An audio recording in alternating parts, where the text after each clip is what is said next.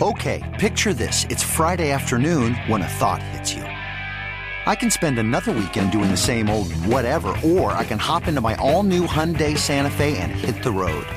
With available H-Track all-wheel drive and 3-row seating, my whole family can head deep into the wild. Conquer the weekend in the all-new Hyundai Santa Fe. Visit HyundaiUSA.com or call 562-314-4603 for more details.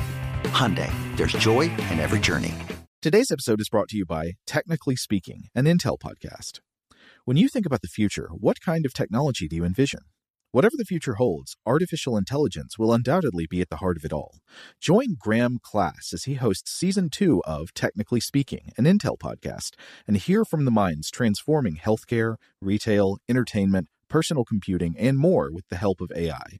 Tune in every other Tuesday and explore the latest technology that's changing our world today and creating a more accessible tomorrow. Listen to Technically Speaking, an Intel podcast on the iHeartRadio app, Apple Podcasts, or wherever you get your podcasts. What's up, this your boy Lil Duval, and check out my podcast, Conversations with Unc, on the Black Effect Podcast Network. Each and every Tuesday, Conversations with Unc podcast feature casual and in-depth talk about ebbs and flows of life and the pursuit of happiness. Unlike my work on stage, I tap into a more serious and sensitive side to give life advice and simply offer words of encouragement, yet remind folks to never forget to laugh. Every Tuesday, listen to Conversation with Unc, hosted by Lil Duval on the Black Effect Podcast Network, iHeartRadio app, or wherever you get your podcasts. Presented by AT&T. Connecting changes everything. Are you still searching for your perfect place to call home? Well, now is the time to buy at Fisher Homes. If you're looking to move in before the end of 2024, May could be your last opportunity to start building your dream home and close before the year's end. If you're hoping to move in even sooner, Fisher Homes also has homes that are move-in ready and waiting for you, where you can start enjoying the benefits of homeownership even faster. Schedule your personal tour with a new home advisor today at FisherHomes.com and make this spring the season you find your perfect home sweet home. Welcome to Stuff to Blow Your Mind, a production of iHeartRadio's How Stuff Works.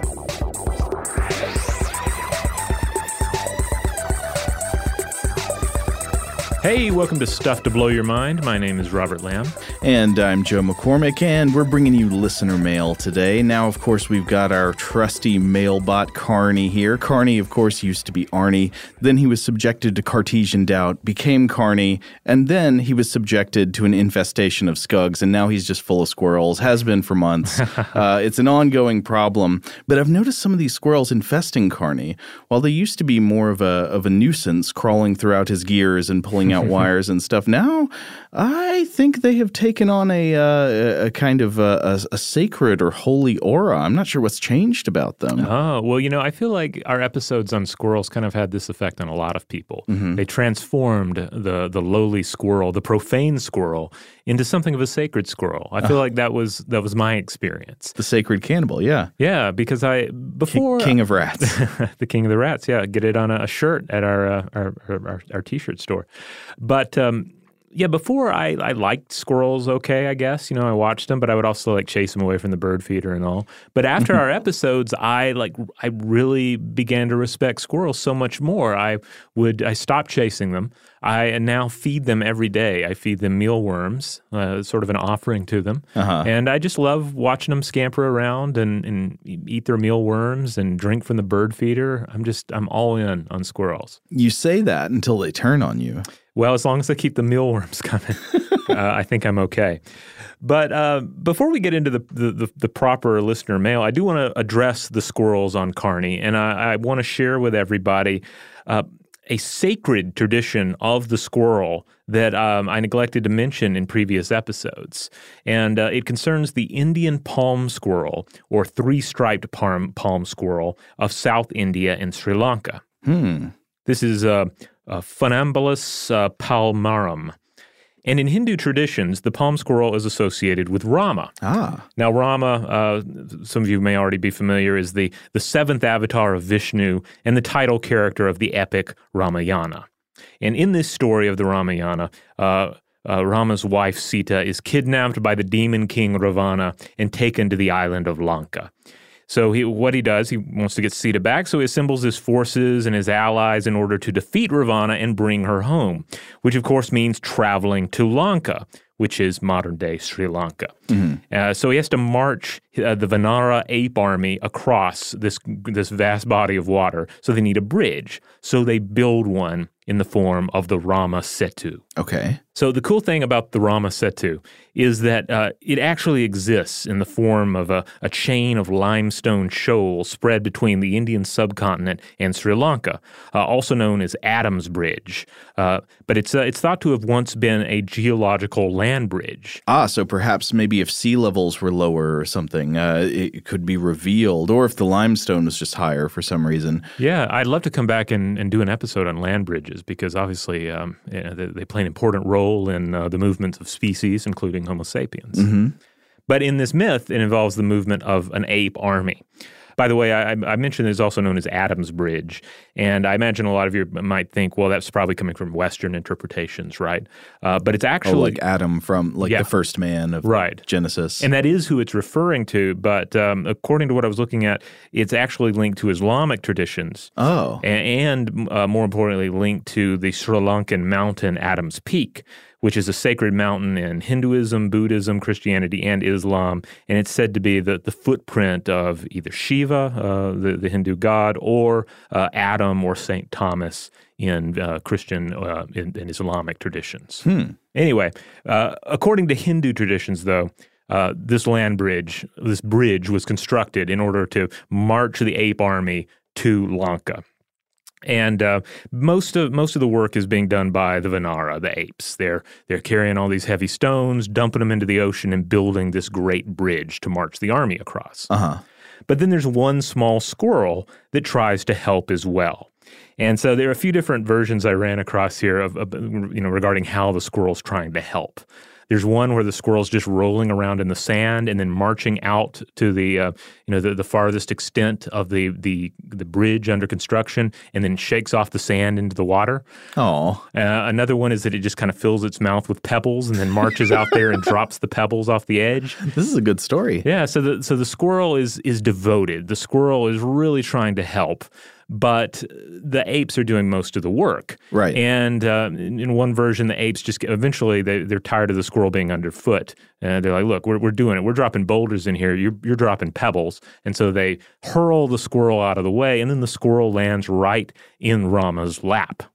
And Rama is impressed by the creature's devotion. It's not so much about how much work the squirrel is getting done, but just how eager the squirrel is to help, how devoted the squirrel is. And so Rama rewards the squirrel. He takes 3 fingers and he runs them down the squirrel's back. And remember, this species is the 3-striped palm squirrel. It has 3 stripes down its back. So this is a classic etiological myth, right? You've got a fact you observe about the world. How did it get that way? And this story explains how. Exactly. The fact, of course, here is the 3 stripes. Yeah, so it is the mark of a god on this squirrel's back. And so the idea is that it is a sacred creature. It's to be protected. You're not supposed to harm the squirrel. And, it's typically fed by families then in devotion to Rama. So I just thought that was a fun little tale to share with everybody and an example of a sacred squirrel. So the next time you're entertaining profane thoughts about the squirrel, perhaps entertain a sacred interpretation of these scurrying little beasts. Absolutely. Blessed by the caress of Rama. I will never look at our mailbots infestation the same way. It's all good stuff. All right, but then on that note, we should probably start turn into some listener mail here. And it's actually ideal that we have already mentioned in this episode a sacred mountain, because we heard from a lot of our listeners about sacred mountains and holy mountains, holy peaks, and the entities that might be encountered there. Well, then in that spirit, maybe we should go straight to a few of the emails we got about sacred mountains. Of course, we did a 2-part episode on sacred mountain traditions of the world, some links, some mountaintop psychology, some high altitude, low pressure physiology and neuroscience. and just, of course, many great myths about the mountains of the gods. And we asked for the experiences people out there have had with sacred mountains. So do you want to do this one from Cody first? Yeah, let's hear from Cody. Okay, so Cody says, perfect timing of the episode as I listen to these episodes literally driving down from my climb up and ski down of Mount Shasta. I have spent decades hiking, rock climbing, and skiing in the Sierra Nevada and Klamath Mountains. Yosemite and Shasta to me are particularly spiritual places, even though I'm not a religious or spiritual person, both having immense senses of scale and isolation. Muir's Religion of the Mountains is probably the closest thing to religion for me. Regarding feeling or seeing other beings out in high-elevation wilderness, I haven't had any experiences at the level of the ones you talked about on Everest. But in regards to thinking you're seeing things that aren't there or mistaking shapes, that can very easily happen.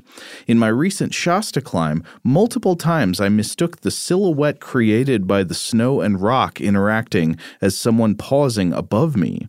The mixture of physical exertion and lack of oxygen from elevation on the brain is not something to be taken lightly. Then add in the parallax trickery of huge mountainous environments. Even at sea level, physical exertion will wreck cognition, and just about all elite athletes will do training to combat this, such as wind sprints, then doing math problems, and that's all before you add in any sort of less than perfect weather. Being involved with the climbing and mountaineering community, though, I feel like you don't hear as much about the IHAP condition you guys coined. And I think, what did that stand for? I think it was something like isolated high-altitude psychosis. Or International House of Altitude Psychosis. He continues, certainly plenty of spiritual or larger-than-life feelings, even a few that mimic microdosing psychoactive drugs. That's interesting. Maybe those do count, but it was a shame a lot of those studies had pitiful sample sizes, considering even just the number of people professionally guided on Everest. 8 people, the study shouldn't have gotten published, in my opinion. Well, the study we looked at in the episode did a sort of literature review where they looked back at all the pre-existing studies they could find about asking mountain climbers whether they'd had any kind of experiences like this. So yeah, some of the studies had small sample sizes, but they looked at multiple studies. Anyway, back to Cody. So Cody says, glad to hear you mentioned Meru. I work for the North Face and have gotten to spend time with Conrad Anker, talking to him about his experiences climbing Meru and his many, many, many other experiences in the mountains. It's particularly interesting to hear about the intersection of the beliefs and traditions of those who live in the Himalayas and those who go to climb in those mountains. Meru in particular was something Conrad and team handled carefully since it was literally the center of the universe for a lot of people. On a closer-to-home example of the spiritual rituals butting up against the climbing is the closing of Devil's Tower every June for Native American ceremonies. Also, many other sandstone towers in the Southwest, I guess he means the American Southwest, are permanently closed due to their spiritual significance to Native peoples. In terms of evil mountains, and this was a question we asked, are there any like hell mountains or devil mountains? We couldn't find examples, but surely there are. Cody continues, in terms of evil mountains, I was also hard-pressed to think of one. There are certainly peaks that carry a stigma or curse by how many % of climbers have perished, such as K2, or how many parties have been rebuffed, Meru for a while.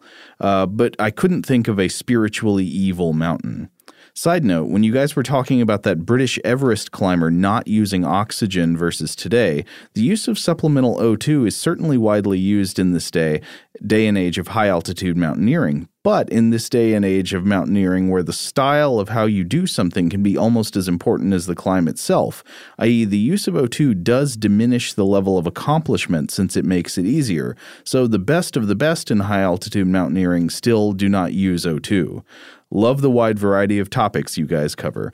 Well, thank you, Cody. Yeah, that was really interesting. Yeah, absolutely. I had a feeling that, given our sort of broad listener base, so we had to have some mountain climbers out there. Mm-hmm. And I guess it makes sense that some of them may have just climbed a mountain and were just, ready to chime in. I'm interested in Cody's thing about it's sort of being a badge of honor that you can climb without O2. Of course, we're not like recommending people do that because obviously that increases the risks of, the dangers of what you're doing. And also, I am not qualified to make any recommendations about mountain climbing. Well, no, I mean, just generally, we're not saying like, yeah, don't use O2. But if that is indeed a sort of like it makes the achievement more held in higher esteem by other mountaineers and mountain climbing people. I wonder if part of that might be that if you climb without O2, you appear to be more likely to have these mildly altered states of consciousness, what Cody compares to being sort of like microdosing certain psychogenic drugs,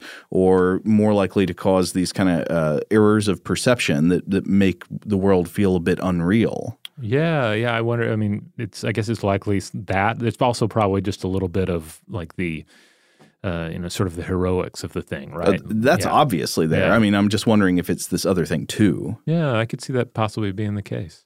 All right, here's another one that comes in related to sacred mountains. This comes to us from James. James says, "Hello, Robert and Joe. I have been a long-time listener and believe this my first email. I have recently been reading into the folklore of the Crow Nations and came across a story about the Little People of the Pryor Mountains. Being from Oklahoma, I thought they were referring to the Pryor here. Since there are arguably no true mountains in Oklahoma, I learned that they were referring to one of the many mountain ranges in Montana where the Crow Nation is from. The Little People were another race standing around knee height but containing immense strength. They lived in the mountains and attacked those that entered the area. However, some were allowed to pass through if they left an offering of beads or tobacco. The other way to pass through was to shoot an arrow ahead of you as you passed. The Little People also sometimes met with those that went to the mountain to fast. One tale I found was of Chief Plentycoos meeting them when he was 9. In the Choctaw Nation's creation story, it says that the Chickasaw and Choctaw Nations came from a great mound. While not a sacred mountain, the story seems to fit with this as well. Sorry for the long email. I only read about these stories recently, and when your episode came out, it made me think of the Baader-Meinhof phenomenon. Yeah. Thank you for the hours and hours of informative entertainment. Best regards, James." This is something I think maybe we could have explored more in the episode, but didn't come up as much, which is the idea of like myths and religious stories that have mountains as the dwelling place, not just of the gods, but of like other types of peoples or other beings. The mountains being a place of trolls, or the mountains being the place of like the little people. Yeah, it would be an interesting avenue to explore more in the future. I mean, I instantly think too of goblins and creatures of that nature as well. All right, we have another one here. This one comes to us from Haim. Haim writes in and says, "Hey guys, I was really surprised to not hear you touch on Mount Sinai in the Sacred Mountains episode. I mean, actual or mythical locations that are associated with myths that have wide cultural relevance and staying power, the first thing I think of is Mount Sinai. I'll admit I'm biased in that respect because I'm a former Orthodox Jew, but I understand that it has similar or equal relevance in Christianity and Islam as well. Maybe you didn't touch on it on purpose because it would be too socially or politically controversial to address Abrahamic religions as mythologies that share so many similar themes to lots of ancient belief systems. That's actually what I opened up the podcast hoping to hear the main content be. Regardless, I really enjoyed the episode and your show in general." Mount Sinai is a great one. Of course, that is, for example, in the book of Exodus, that is where it is said that Moses receives the 10 Commandments on top of Mount Sinai from God. There was no reason we didn't mention it. I think it just didn't come up. Yeah, we just kind of forgot to include it, which is sometimes the case. There are a whole lot of holy mountains. So but it is true. This is a huge one of big cultural significance. Yeah.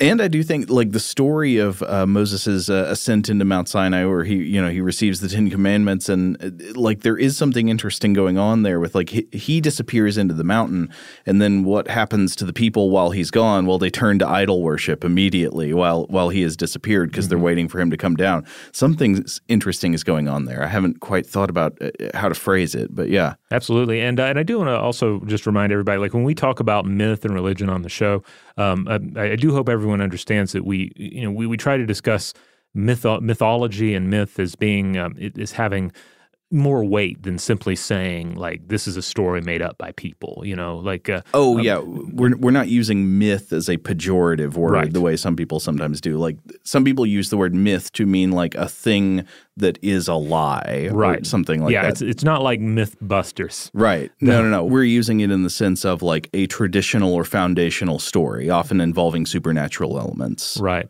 But what a different show Mythbusters would have been if that was the sell. Like, we're going to go after another myth. This week, it's Prometheus. The story's BS. And then they bust it somehow. I don't know. No, we get some internet commenters that are like that. Like every time we put something up about some interesting mythological topic, somebody chimes in the comments. It's like fake, BS, made up. Well, yeah. It's like I think you're missing the point a little bit. Yeah. Well, that tends to happen on like some of our social media accounts where you maybe have people come in that don't really know the show and they just see something where like a myth is referenced in the title or the description, and then they kind of react. Yeah.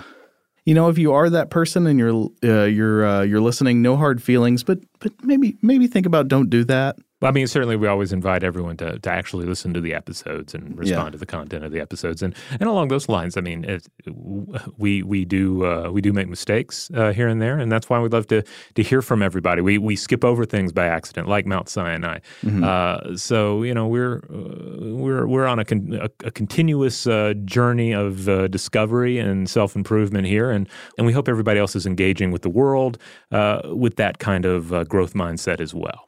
Well, one last thing I'll say as someone who creates nonfiction content, I will say not all omissions are intentional omissions. So, like, there's literally no way we can talk about all the sacred mountains in the world in our episode that was, a total of however many minutes.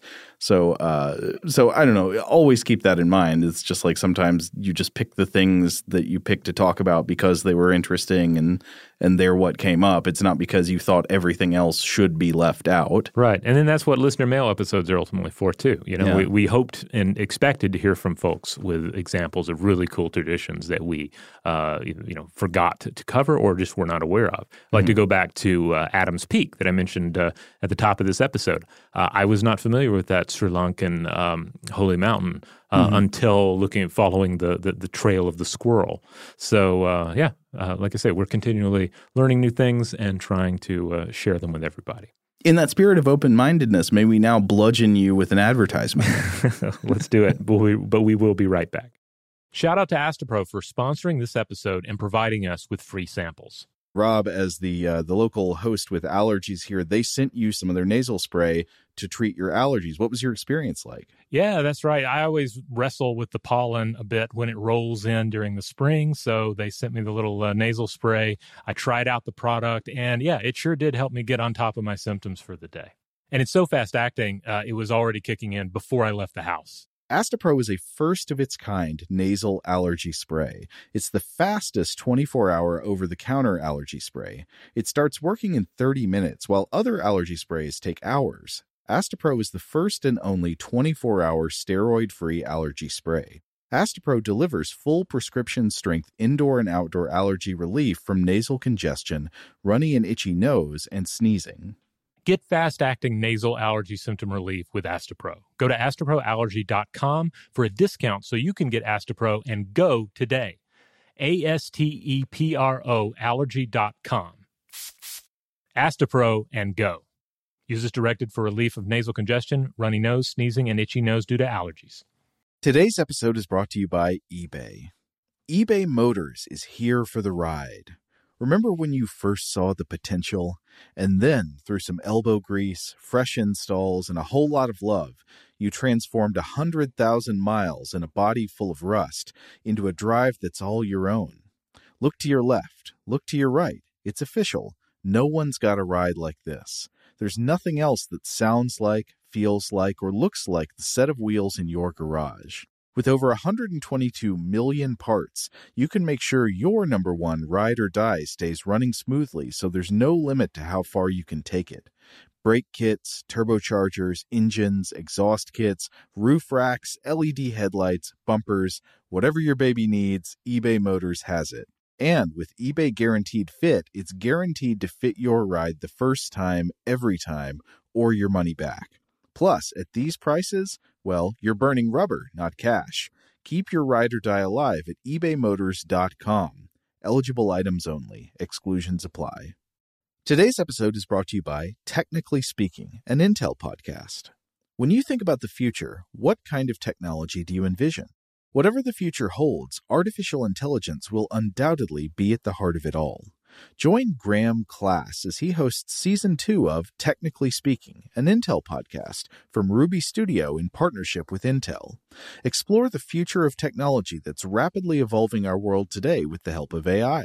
There's still so much work and research needed to fully understand the power and potential of AI, and Intel is at the forefront of implementing AI in revolutionary technology that's changing the world we live in for the better. In each episode, Graham interviews the minds transforming medicine and healthcare, retail, entertainment, personal computing, and more while pioneering new uses for AI in these spaces. Tune in every other Tuesday and explore the latest technology that's changing our world today and creating a more accessible tomorrow. Listen to Technically Speaking, an Intel podcast on the iHeartRadio app, Apple Podcasts, or wherever you get your podcasts. Xfinity has free premium networks for everyone this month, no matter what kind of entertainment you love. Addicted to true crime? Catch killer cases and more spine-tingling shows on A&E Crime Central. Crave adventure? Explore Asian action movies on Hi-Ya. Searching for something extreme? Check out skating, snowboarding, and more on Fuel TV Plus, the global home of action sports. And find crowd-pleasing bops on iHeartRadio's Hit Nation playlist. There's new free shows and movies to love every week. Say free this week in your Xfinity voice remote. All right, we're back, and I believe we have some listener mail related to another recent episode, our episode about the imp of the perverse. Right, this is the impulse to do wrong simply for the reason that it's wrong and no other reason at all. So this comes to us from our listener Miriam. Miriam says, "Hi, Joe and Robert. Thank you for the great episode, The Imp of the Perverse. It was very interesting to consider all the various ways this phenomenon can affect our lives. When you talked about intrusive thoughts and the techniques that have been shown to help some people overcome them, I was struck by how closely it mirrored my own experience with a form of OCD called pure O. It differs from traditional OCD, and of course that's obsessive-compulsive disorder. It differs from traditional OCD in that the compulsion triggered by the intrusive thought is not a physical behavior such as hand washing, but the mental checking of the thought and of the body's visceral responses to it. When you talked about checking on intrusive thoughts and how it leads to a positive feedback loop, I was surprised by how closely you described this disorder without naming it. I believe that the pure O variant of OCD is lesser known and highly insidious, as people can suffer tremendously for a long time without having any visible symptoms that might more easily prompt them or their loved ones to consider seeking professional help. I think better awareness of this disorder could help people understand that the techniques you described, which were exactly what I did in therapy alongside CBT, really can provide huge relief from intrusive thoughts if they begin to take over your life. It's been more than a year since I've been bothered by intrusive thoughts. I believe it's because I was able to forge an entirely different, healthier relationship to my thoughts thanks to practicing CBT and other techniques with my therapist. So I just wanted to emphasize how important these concepts are for everybody and to say thanks again for talking about them. Cheers, Miriam. Excellent. Well, thanks for sharing that with us, Miriam. By the way, that's cognitive behavioral therapy for anybody who's CBT. Not familiar with that. Yes. Yeah. And so I actually hadn't really heard of this pure O form of OCD before, but this is kind of interesting. So, the traditional idea of OCD is that, you have repetitive compulsive behaviors that are triggered by sort of loops in your mind. You might lock the door a bunch of times, or you might wash your hands a lot, or click the clicker on your car exactly 15 times. But this is the idea that you could have the same kind of mental impulses that cause you to have sort of like repetitive anxieties and revisit these thoughts over and over without having external behaviors that follow from them, and that this could allow the behavior to just kind of like go on and fester without people noticing that you're having a problem. Right. Well, I'm also really glad to hear that that CBT and therapy has worked out for you, Miriam. Absolutely. All right, here's another one. This one is coming to us from Eric. Eric writes in and says, "Dear mind-blowing folk, thanks for the great show. I started listening last year and went back to the archives all the way back to science stuff with Allison and Robert, and now I'm up to mid-2016. Wow. I mean, everybody listens to the show differently. I tend to advise against starting with the beginning and working your way up. I don't know. I often feel like a lot of the topics we cover, the older episodes, you'd run into potential problems of the science not being like completely up to date. And then also, we're perpetually, hopefully growing and becoming better at this whole podcasting thing. So I also worry about like how I come off in past episodes, because I feel like some of those early ones were kind of rough. It was like a 15-minute show back then. I'm sure you were great, Robert. But anyway, I appreciate anybody who enjoys the show enough that they're going back into the back catalog. Eric continues. In the episode Jupiter's Children, you asked offhandedly whether Ganymede's icy surface would be slippery. The answer, in short, is probably not. Oh. Ice on Earth is slippery because when we set foot or skate on it, the pressure, friction, and high temperature of our shoes or skates melts a tiny amount of ice, forming a thin layer of water that acts as a lubricant between you and the ice. On Ganymede or Europa, however, the ice would be so cold and your spacesuit's boots would necessarily have to be so heavily insulated that it would not melt and would be about equivalent to walking on low-density rock or sand. Also, the gravity is so low that you wouldn't create very much friction or pressure. You mentioned John Scalzi's The Forever War. He actually got the science wrong on this. In his novel, the recruits are training on Pluto, and he incorrectly describes the surface as covered in frozen hydrogen. In the book, the outsides of their suits were warm enough, above roughly 20 degrees Kelvin, to cause the frozen hydrogen to boil, which made it very slippery. In reality, the surface of Pluto is minimum 33 degrees Kelvin, which is far too warm for either frozen or liquid hydrogen, although still ridiculously cold, enough to seasonally have nitrogen snow. Nitrogen snow. Nice. I hope this answer is not redundant, as I'm writing about 3 years after the episode in question aired. All the best wishes and keep up the good work. Eric. No, this is great feedback. Yeah. I'm glad to know that I wouldn't fall on my butt on Ganymede. I do remember that being a real fun part of the Forever War. It was a fun novel to read. It kind of makes me want to revisit some of these old like space soldier, power armor novels that I was really into for a while. Speaking of those, I was just the other day thinking about Starship Troopers because I've never read the Heinlein novel, but I recently rewatched the movie. Paul Verhoeven's Starship Troopers, I saw some of our fans talking about it on the discussion module, and they were like, yeah, it's kind of bad, kind of good. Disagree. I think it is a masterpiece. It is one of the best satires in American film history. I would be interested to review it and to discuss it because I saw it when it first came out, and I remember disliking it, but I have a feeling that a lot of my dislike was me kind of basically buying into the story too much, like expecting it to be a humans are good, bugs are bad kind of story. And something felt kind of icky about it? It did. It felt icky. And it was sort of working, but yeah. It was working, but at the time I thought, well, this movie's broken. I feel icky after watching this film. But no, I think it's like a genius satire. It's essentially, I think it is a propaganda film made by a future fascist society. Yeah, absolutely. I would need to reread the book because I'm a little hazy on all the details. Like the main thing I'm remembering is the bazookas. So there's the power armor. Oh, I mentioned it because I thought there was power armor. There is power armor in the novels, but not in the movies. In the movie, as I remember, there's no power armor in the movie, right? No, that's right. They cut that part out. Yeah, because it's straight up Space Marines. In the novel, right? Straight up Casper Van Dien. It's all body with him. Okay, let's take a look at the next one. How about this one from our recurring correspondent, Jesser, who's into Egyptian mythology? Ooh, yes, let's hear. Okay, so Jesser says, hi, I wanted to write in to share a couple of things related to your recent episodes on narratives. That was the one against narratives about the possible, negative consequences of our addiction to stories, and also about sacred mountains. So Jesser writes, In the episode, you happened to use a definition of story based on conflict. It reminded me of an essay I'd read called The Significance of Plot Without Conflict. It argues that the idea that story needs conflict is a limited view of story structure prevalent in Western culture. To demonstrate its point, it discusses a Japanese story structure called Kishotenketsu.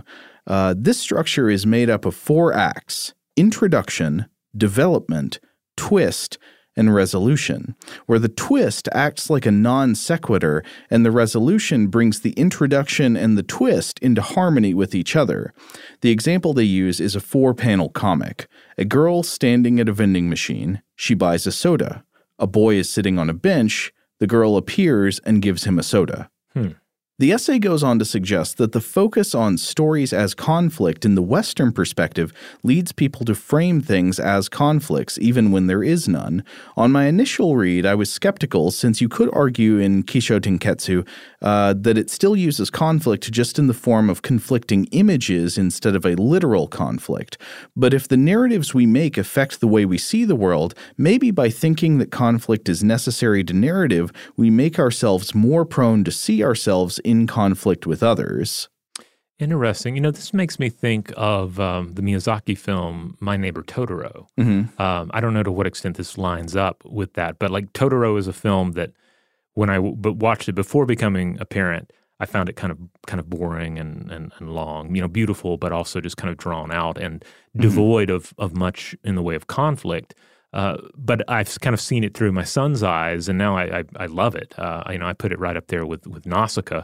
Is my favorite Miyazaki film. Nausicaa, of course, is a film that has lots of conflict. Yeah. But Totoro, I mean, there is the plot element about the younger child running away, and there being some concern over if she's okay and having to find her, and then there's concerns over the mother's illness and her recovering from it. So I don't know if it's completely devoid of conflict, depending on how you want to.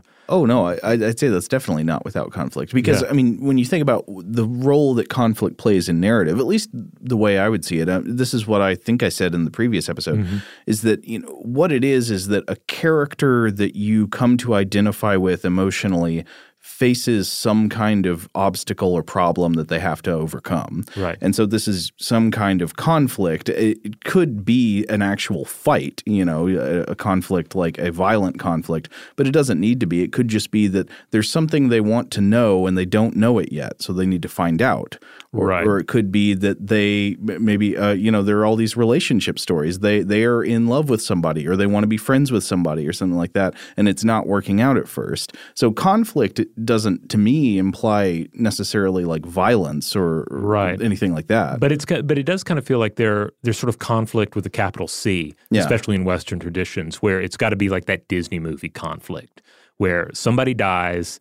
Or it's mythic in the sense that somebody's kidnapped by, say, a 10-headed demon king. Right. But if the conflict is more of subtle, it's like May's feelings about her mother in Totoro, that sort of thing. Like it seems like a slightly different animal. I mean, likewise, to go back to this example of the girl standing by a vending machine, buying a soda, a boy sitting on a bench, and then the girl appears to give him a soda.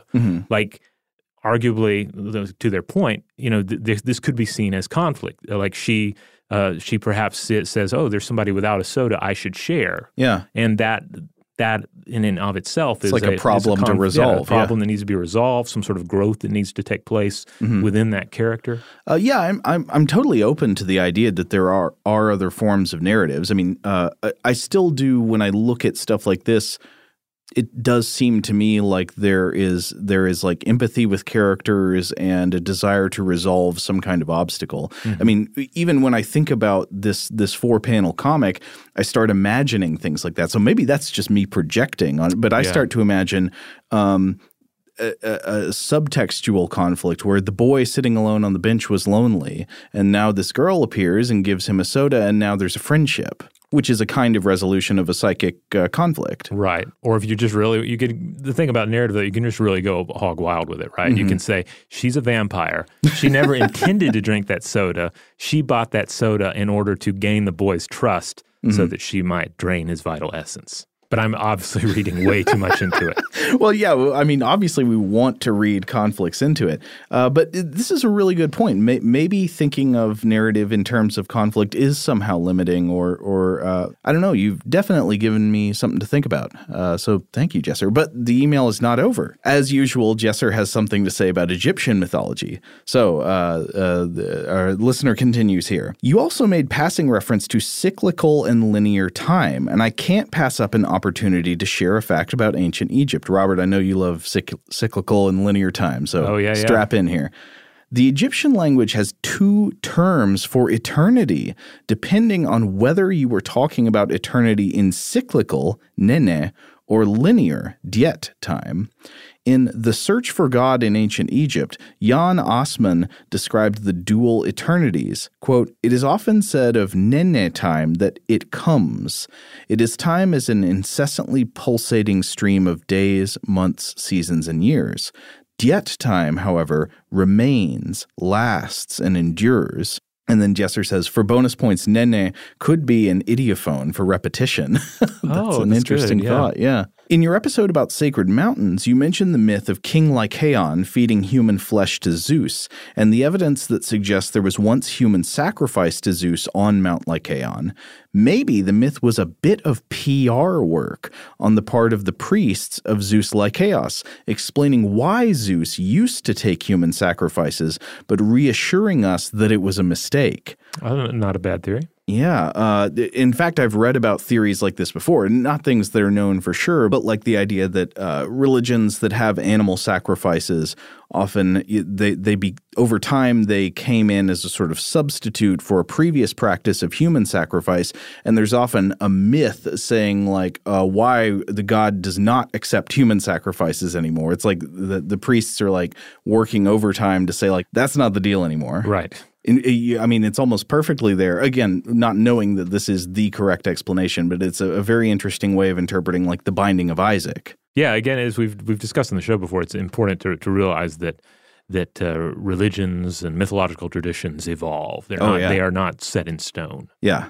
Okay, one last thing from Jesser here. Jesser says, also, the book Banner in the Sky, written in the 1950s by the mountaineer James Ramsey Ullman, features third man syndrome as a plot point. While climbing the mountain alone, the young protagonist Rudy feels as though he's being followed by some sort of demon or spirit, but as he overcomes his initial fear, he comes to think of it as if it's his father's ghost guiding him. I always thought it was just symbolic, but maybe it was inspired by actual experience. Thanks for all the work you put into making the podcast so consistently interesting and insightful. Your pseudonymous Egyptologist, Jesser. Well, thank you so much. As usual, great email. Awesome. Yeah. And got to touch on several different episodes that we've covered recently in that one. All right. Well, on that note, we're going to take one more break. But when we come back, we have even more listener mail to share with you. Today's episode is brought to you by eBay. eBay Motors is here for the ride. Remember when you first saw the potential? And then, through some elbow grease, fresh installs, and a whole lot of love, you transformed 100,000 miles and a body full of rust into a drive that's all your own. Look to your left. Look to your right. It's official. No one's got a ride like this. There's nothing else that sounds like, feels like, or looks like the set of wheels in your garage. With over 122 million parts, you can make sure your number one ride or die stays running smoothly, so there's no limit to how far you can take it. Brake kits, turbochargers, engines, exhaust kits, roof racks, LED headlights, bumpers, whatever your baby needs, eBay Motors has it. And with eBay Guaranteed Fit, it's guaranteed to fit your ride the first time, every time, or your money back. Plus, at these prices, well, you're burning rubber, not cash. Keep your ride or die alive at ebaymotors.com. Eligible items only. Exclusions apply. Today's episode is brought to you by Technically Speaking, an Intel podcast. When you think about the future, what kind of technology do you envision? Whatever the future holds, artificial intelligence will undoubtedly be at the heart of it all. Join Graham Class as he hosts Season 2 of Technically Speaking, an Intel podcast from Ruby Studio in partnership with Intel. Explore the future of technology that's rapidly evolving our world today with the help of AI. There's still so much work and research needed to fully understand the power and potential of AI, and Intel is at the forefront of implementing AI in revolutionary technology that's changing the world we live in for the better. In each episode, Graham interviews the minds transforming medicine and healthcare, retail, entertainment, personal computing, and more while pioneering new uses for AI in these spaces. Tune in every other Tuesday and explore the latest technology that's changing our world today and creating a more accessible tomorrow. Listen to Technically Speaking, an Intel podcast on the iHeartRadio app, Apple Podcasts, or wherever you get your podcasts. Xfinity has free premium networks for everyone this month, no matter what kind of entertainment you love. Addicted to true crime? Catch killer cases and more spine-tingling shows on A&E Crime Central. Crave adventure? Explore Asian action movies on Hi-YAH. Searching for something extreme? Check out skating, snowboarding, and more on Fuel TV Plus, the global home of action sports. And find crowd-pleasing bops on iHeartRadio's Hit Nation playlist. There's new free shows and movies to love every week. Say free this week in your Xfinity voice remote. Are you still searching for your perfect place to call home? Well, now is the time to buy at Fisher Homes. If you're looking to move in before the end of 2024, May could be your last opportunity to start building your dream home and close before the year's end. If you're hoping to move in even sooner, Fisher Homes also has homes that are move-in ready and waiting for you, where you can start enjoying the benefits of homeownership even faster. Schedule your personal tour with a new home advisor today at FisherHomes.com and make this spring the season you find your perfect home sweet home. All right, we're back. This one comes to us about our Send a Raven episode, or Send an Owl, Send a Pigeon, and it is from our listener, Anna. Anna says, "Hi, Robert and Joe. I love your podcast, and I'm listening to your other podcast, Invention, and enjoying that too." See, Anna's enjoying it. If you're not listening yet, you should get on that. Go over there, subscribe to Invention. Absolutely. So Anna says, "I've gotten a little behind on my podcast. I just listened to your episode about the use of birds as messengers." You're not that behind. That was just like last week. Yeah. I do not know about other birds used as a messenger, but I do remember a fact about other uses for ravens. Perhaps other fans have emailed you about this already. They had not, Anna. Anna says, "Ravens are part of Viking/Norse mythology, but apparently Vikings also had a real-world use for ravens too. In this case, their short flying range that you spoke of in the episode came to the advantage of the Vikings. When the Vikings were out on a long sea voyage, they would send out a raven, and if the raven came back, they knew they were far from land. If the raven did not come back, they knew the raven must have landed, and they would soon find land. Maybe there is a link with the biblical story of the Ark. Perhaps Noah sent out a raven to see if the flood was over." Remember, in the story of Noah's Ark, before he sends out the doves, he sends out a raven, and then it just never says what happened with the raven. Right.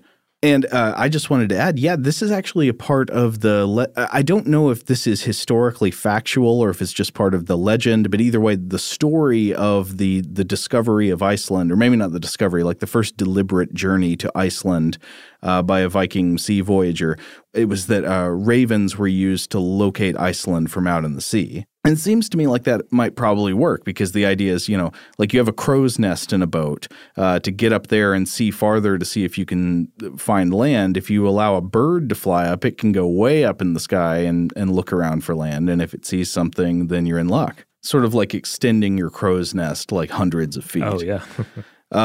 Anyway, Anna continues. "Another random fact I learned recently is that recent research shows that all birds originally evolved from Australia." Now, I think, Anna, I think this is actually a typo here. I think she meant to say all songbirds originated from Australia, because I looked this up. I couldn't find evidence about all birds, but all songbirds did evolve from a common ancestor in Australia.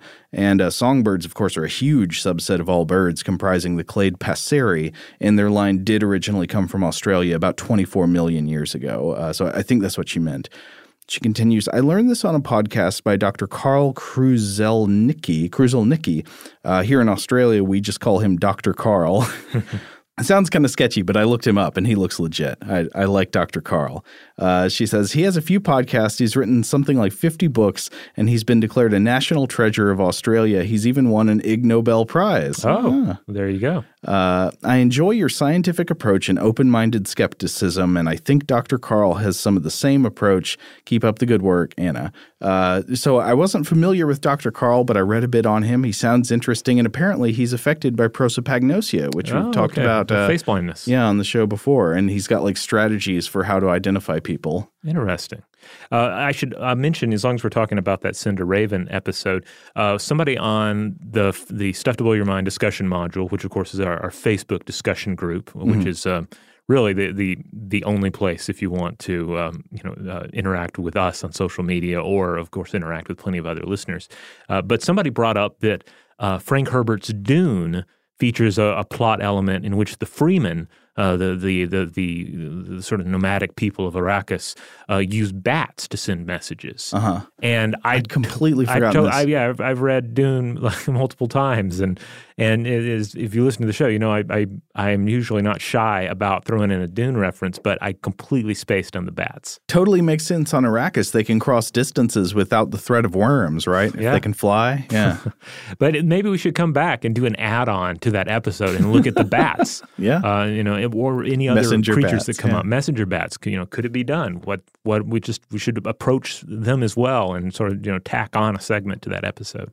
Speaking of things that fly, we also got an email from a listener named Christian, not our former co-host Christian, but a listener Christian about Cupid's lead arrows. That was a fun episode. Yeah, where we talked about Cupid and this like the mythological use of lead, and then also we just got into lead itself. Yeah. But Christian writes in and says, "Hey guys, I'm listening to Cupid's leaden arrow and heard one of you say that you wouldn't want a lead hammer. In fact, I have one."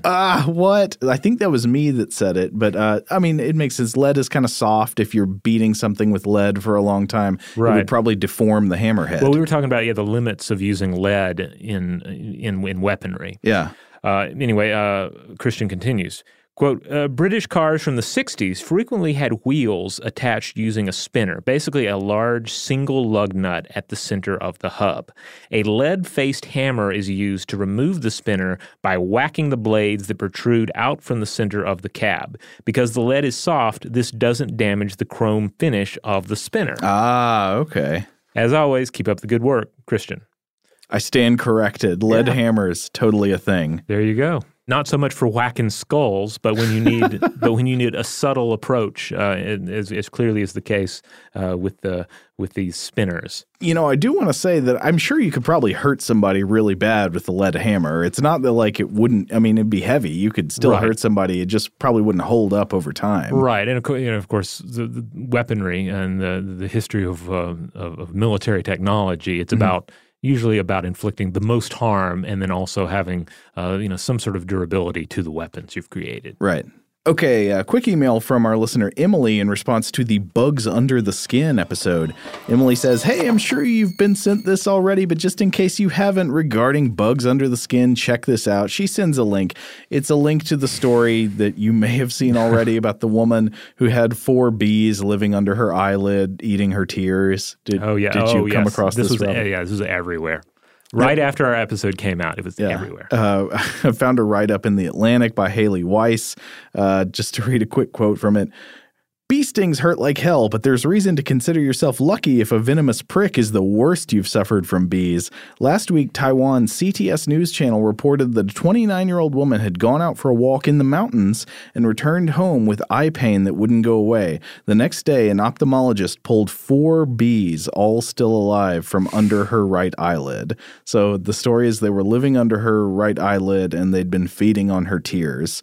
A little later in the article, quote, "As Hung Chi-ting, who treated the woman at Fuyin University Hospital in Taiwan, explained at a press conference, these dark-colored bees were ant-sized members of the family known as Halictidae. Colloquially, they're called sweat bees, named after one of their favorite foods." Oh, yes. And apparently these insects are attracted to our protein and sodium-rich body fluids, like sweat, but they like tears even more than sweat because tears are more nutrient-rich.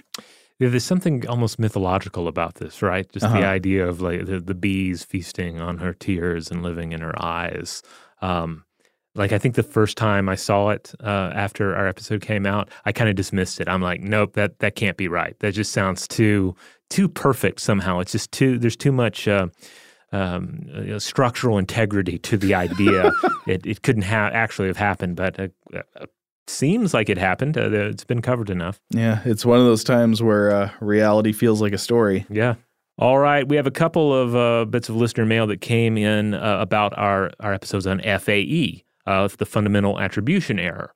Those were some very thought-provoking episodes and fun. I think we really put the fun in fundamental attribution error. I think so too. Now, quick refresher, that's just our sort of bias or tendency to over-ascribe things to people's fundamental internal qualities and under-ascribe behaviors to people's unique situations and moment to moment. Right. Like a rough version would be like those people who ate those other people in the mountains, they turned to cannibalism because they are cannibals. Right. As opposed to saying they turned to cannibalism because they were in like a really harsh environmental condition and were in a high-stress survival situation. Yeah. And that's an extreme version. But well, and of course, all behaviors are explained by both, internal qualities and external factors, but we just tend to overemphasize internal qualities when we assess why things happen. Right. Certainly in the West. Yeah. So our listener Justin wrote in, and first of all, Justin recommended that we do an episode on The Name of the Rose. I think that's an interesting idea. Oh, yeah. It's one of my favorite books. You've recently read it, and I also really dig the movie. And there's a new adaptation coming out with John Turturro as Brother William. So. I can't wait to see that. But yeah, I loved this book. Also, I will say it's one of the few mystery stories I've read where the ending solution to the mystery is actually truly satisfying. Usually, I feel like the end of a mystery is a letdown. Not so with The Name of the Rose. But anyway, so yeah, I think that's a great idea. We may come back to that in the future. But then Justin wrote with it, oh, you know what? I put this in the wrong place in our outline. So we do have some emails about fundamental attribution error we'll get to in a minute. This one actually is in response to our narrative episodes. Oh, okay, yeah. So FAE, the explanation we just gave, put that on hold for a minute. Yeah, fun is on the way, but first a little more narrative. Okay. So Justin writes, thank you so much for your cast on storytelling. As a guy developing new drugs to treat bacterial infections, the notion of storytelling is heavily marketed for scientists and also for venture capitalists. Story is important, but selectively as a tactic. Unfortunately, what we've seen in the industry is that fundraising dollars are flowing from venture capitalists to companies that have spent many years and tremendous effort on developing good stories rather than dedicate that heavily time-intensive effort on the science and understanding of disease biology of the drug they are trying to develop.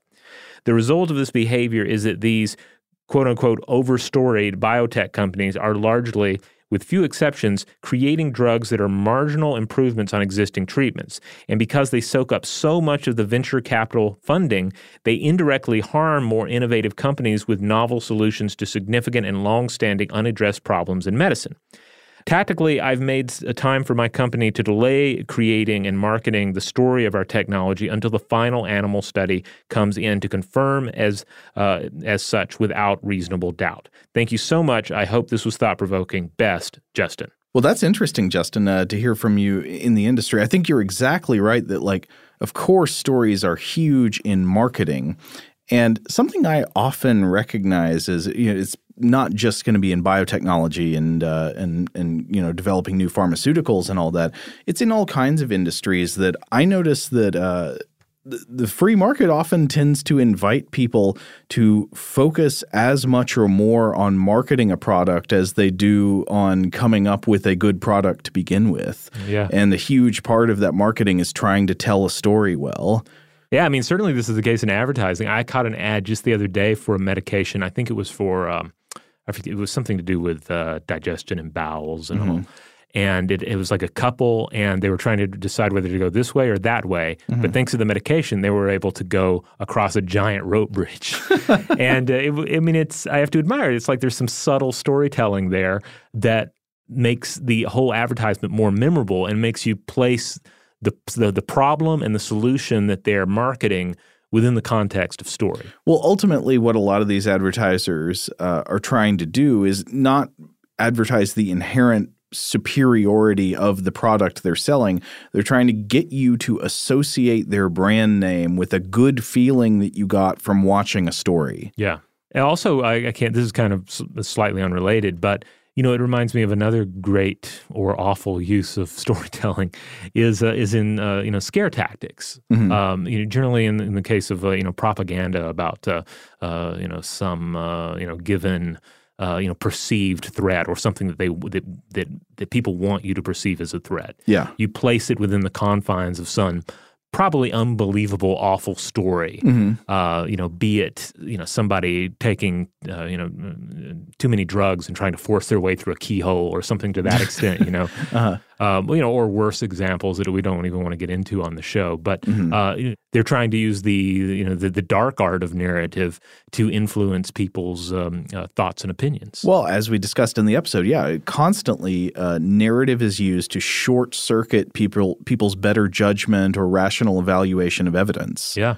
I mean, if you don't have the evidence on your side, just tell a good story. You might convince people anyway. I'm not advising people to do that. I'm saying that is how it often works. All right, let's get to the fun, though. Let's get to the fundamental attribution error. Well, this one combines the last two topics. So this is an email about fundamental attribution error and our episode about narratives. So it is from Amelia. Amelia says, yes, it's Amelia again. I think Amelia wrote us a lot of emails about Highlander, maybe, if I'm remembering right. So she says, sorry for all the emails these last few months.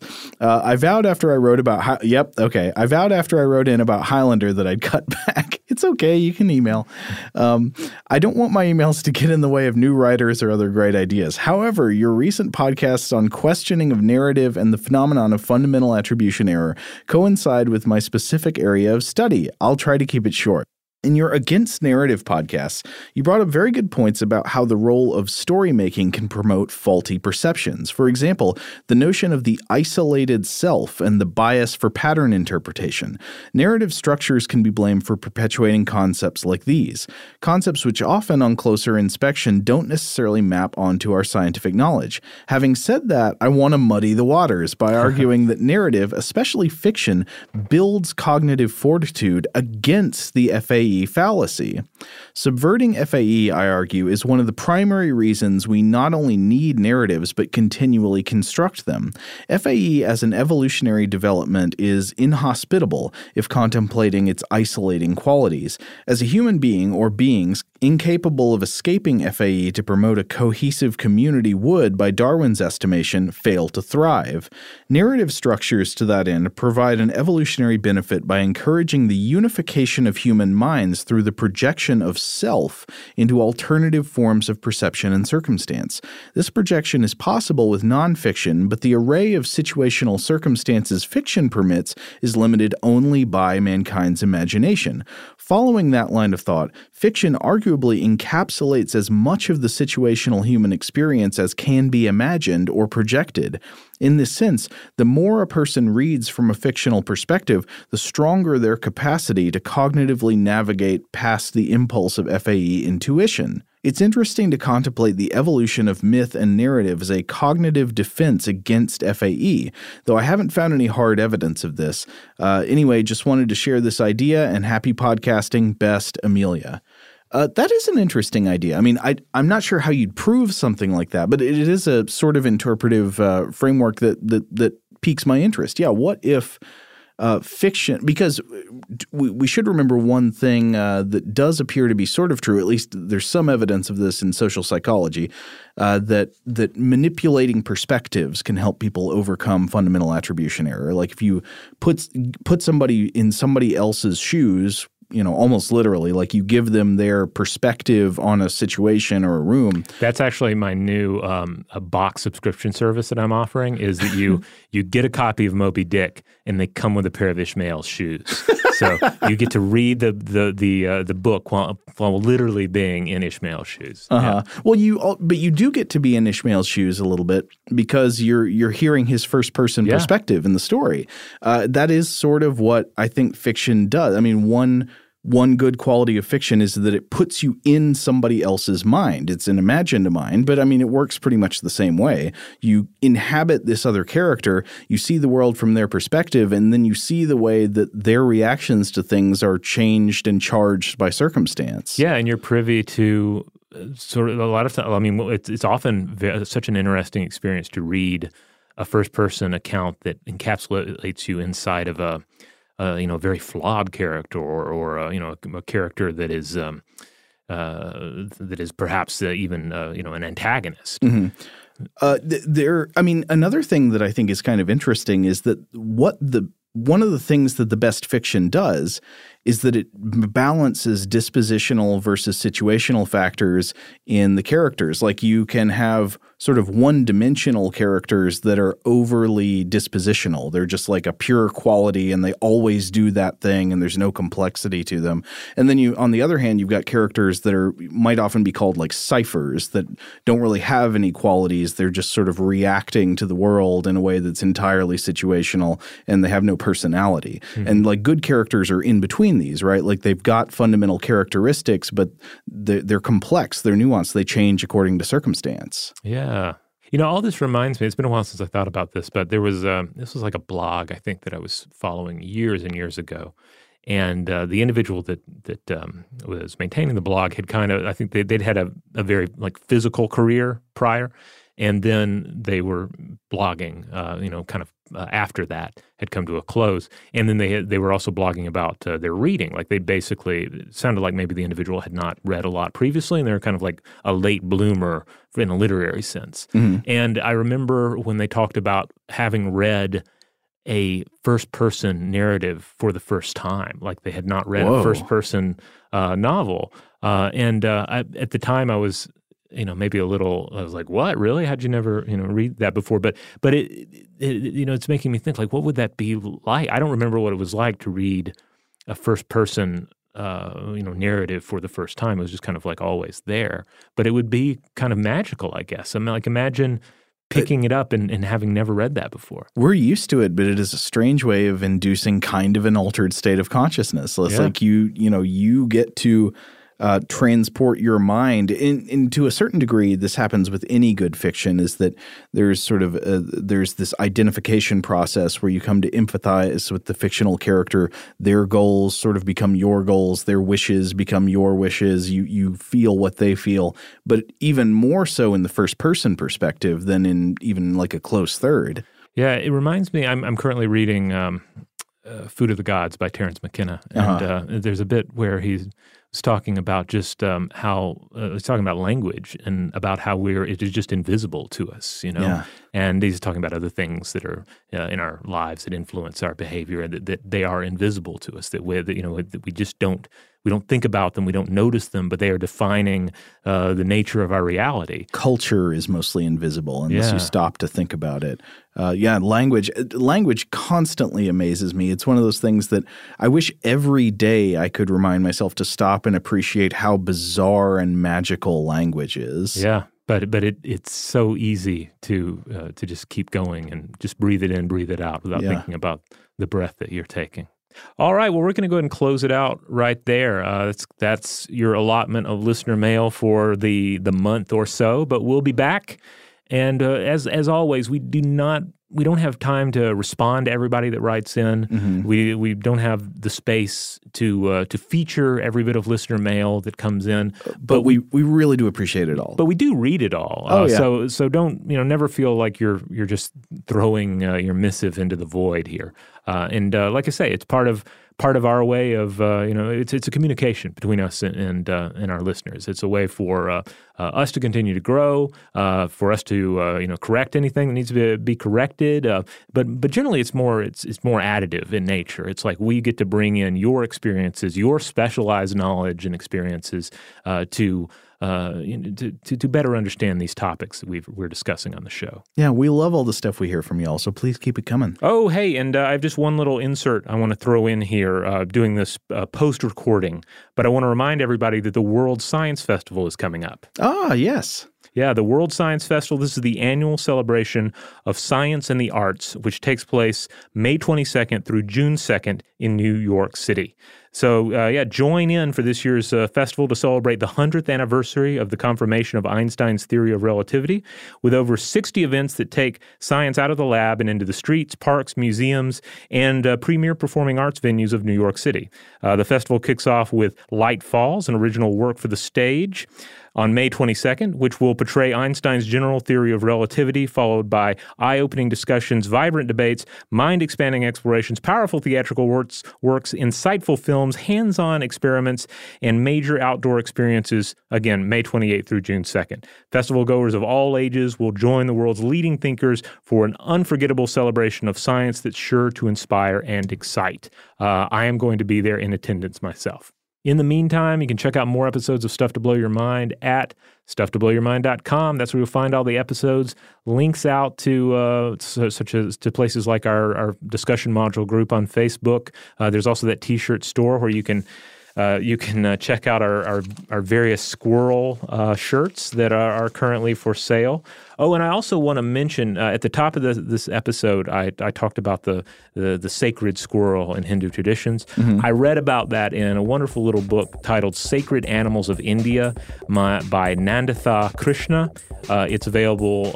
You can get it online. It's available as an ebook or as a physical book. It's a fun little read. I highly recommend it. Awesome. Huge thanks, as always, to our excellent audio producers, Alex Williams and Tari Harrison. If you would like to get in touch with us to let us know feedback on this episode, to suggest a topic for us to cover in the future, just to say hello, let us know, how you found out about the show, all that kind of stuff, you can email us at contact@stufftoblowyourmind.com.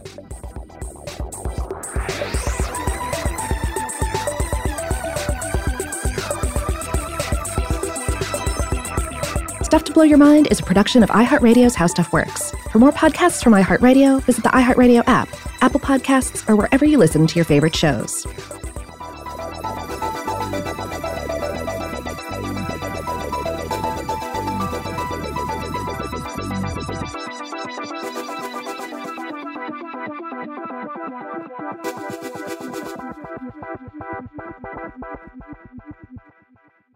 Today's episode is brought to you by Visible. The future of wireless is here, and it's transparent. Switch to Visible, the wireless company that makes wireless visible. Get a one-line plan with unlimited 5G data powered by Verizon, just $25 a month, every month, taxes and fees included. No hidden fees, no surprises, no, really. What are you waiting for? Get with the times and switch to Visible at Visible.com. Monthly rate on the Visible plan. For data management practices and additional terms, visit Visible.com. This is Malcolm Gladwell from Revisionist History. eBay Motors is here for the ride. With some elbow grease, fresh installs, and a whole lot of love, you transformed 100,000 miles and a body full of rust into a drive that's all your own. Brake kits, LED headlights, whatever you need, eBay Motors has it. And with eBay Guaranteed Fit, it's guaranteed to fit your ride the first time, every time, or your money back. Plus, at these prices, you're burning rubber, not cash. Keep your ride or die alive at ebaymotors.com.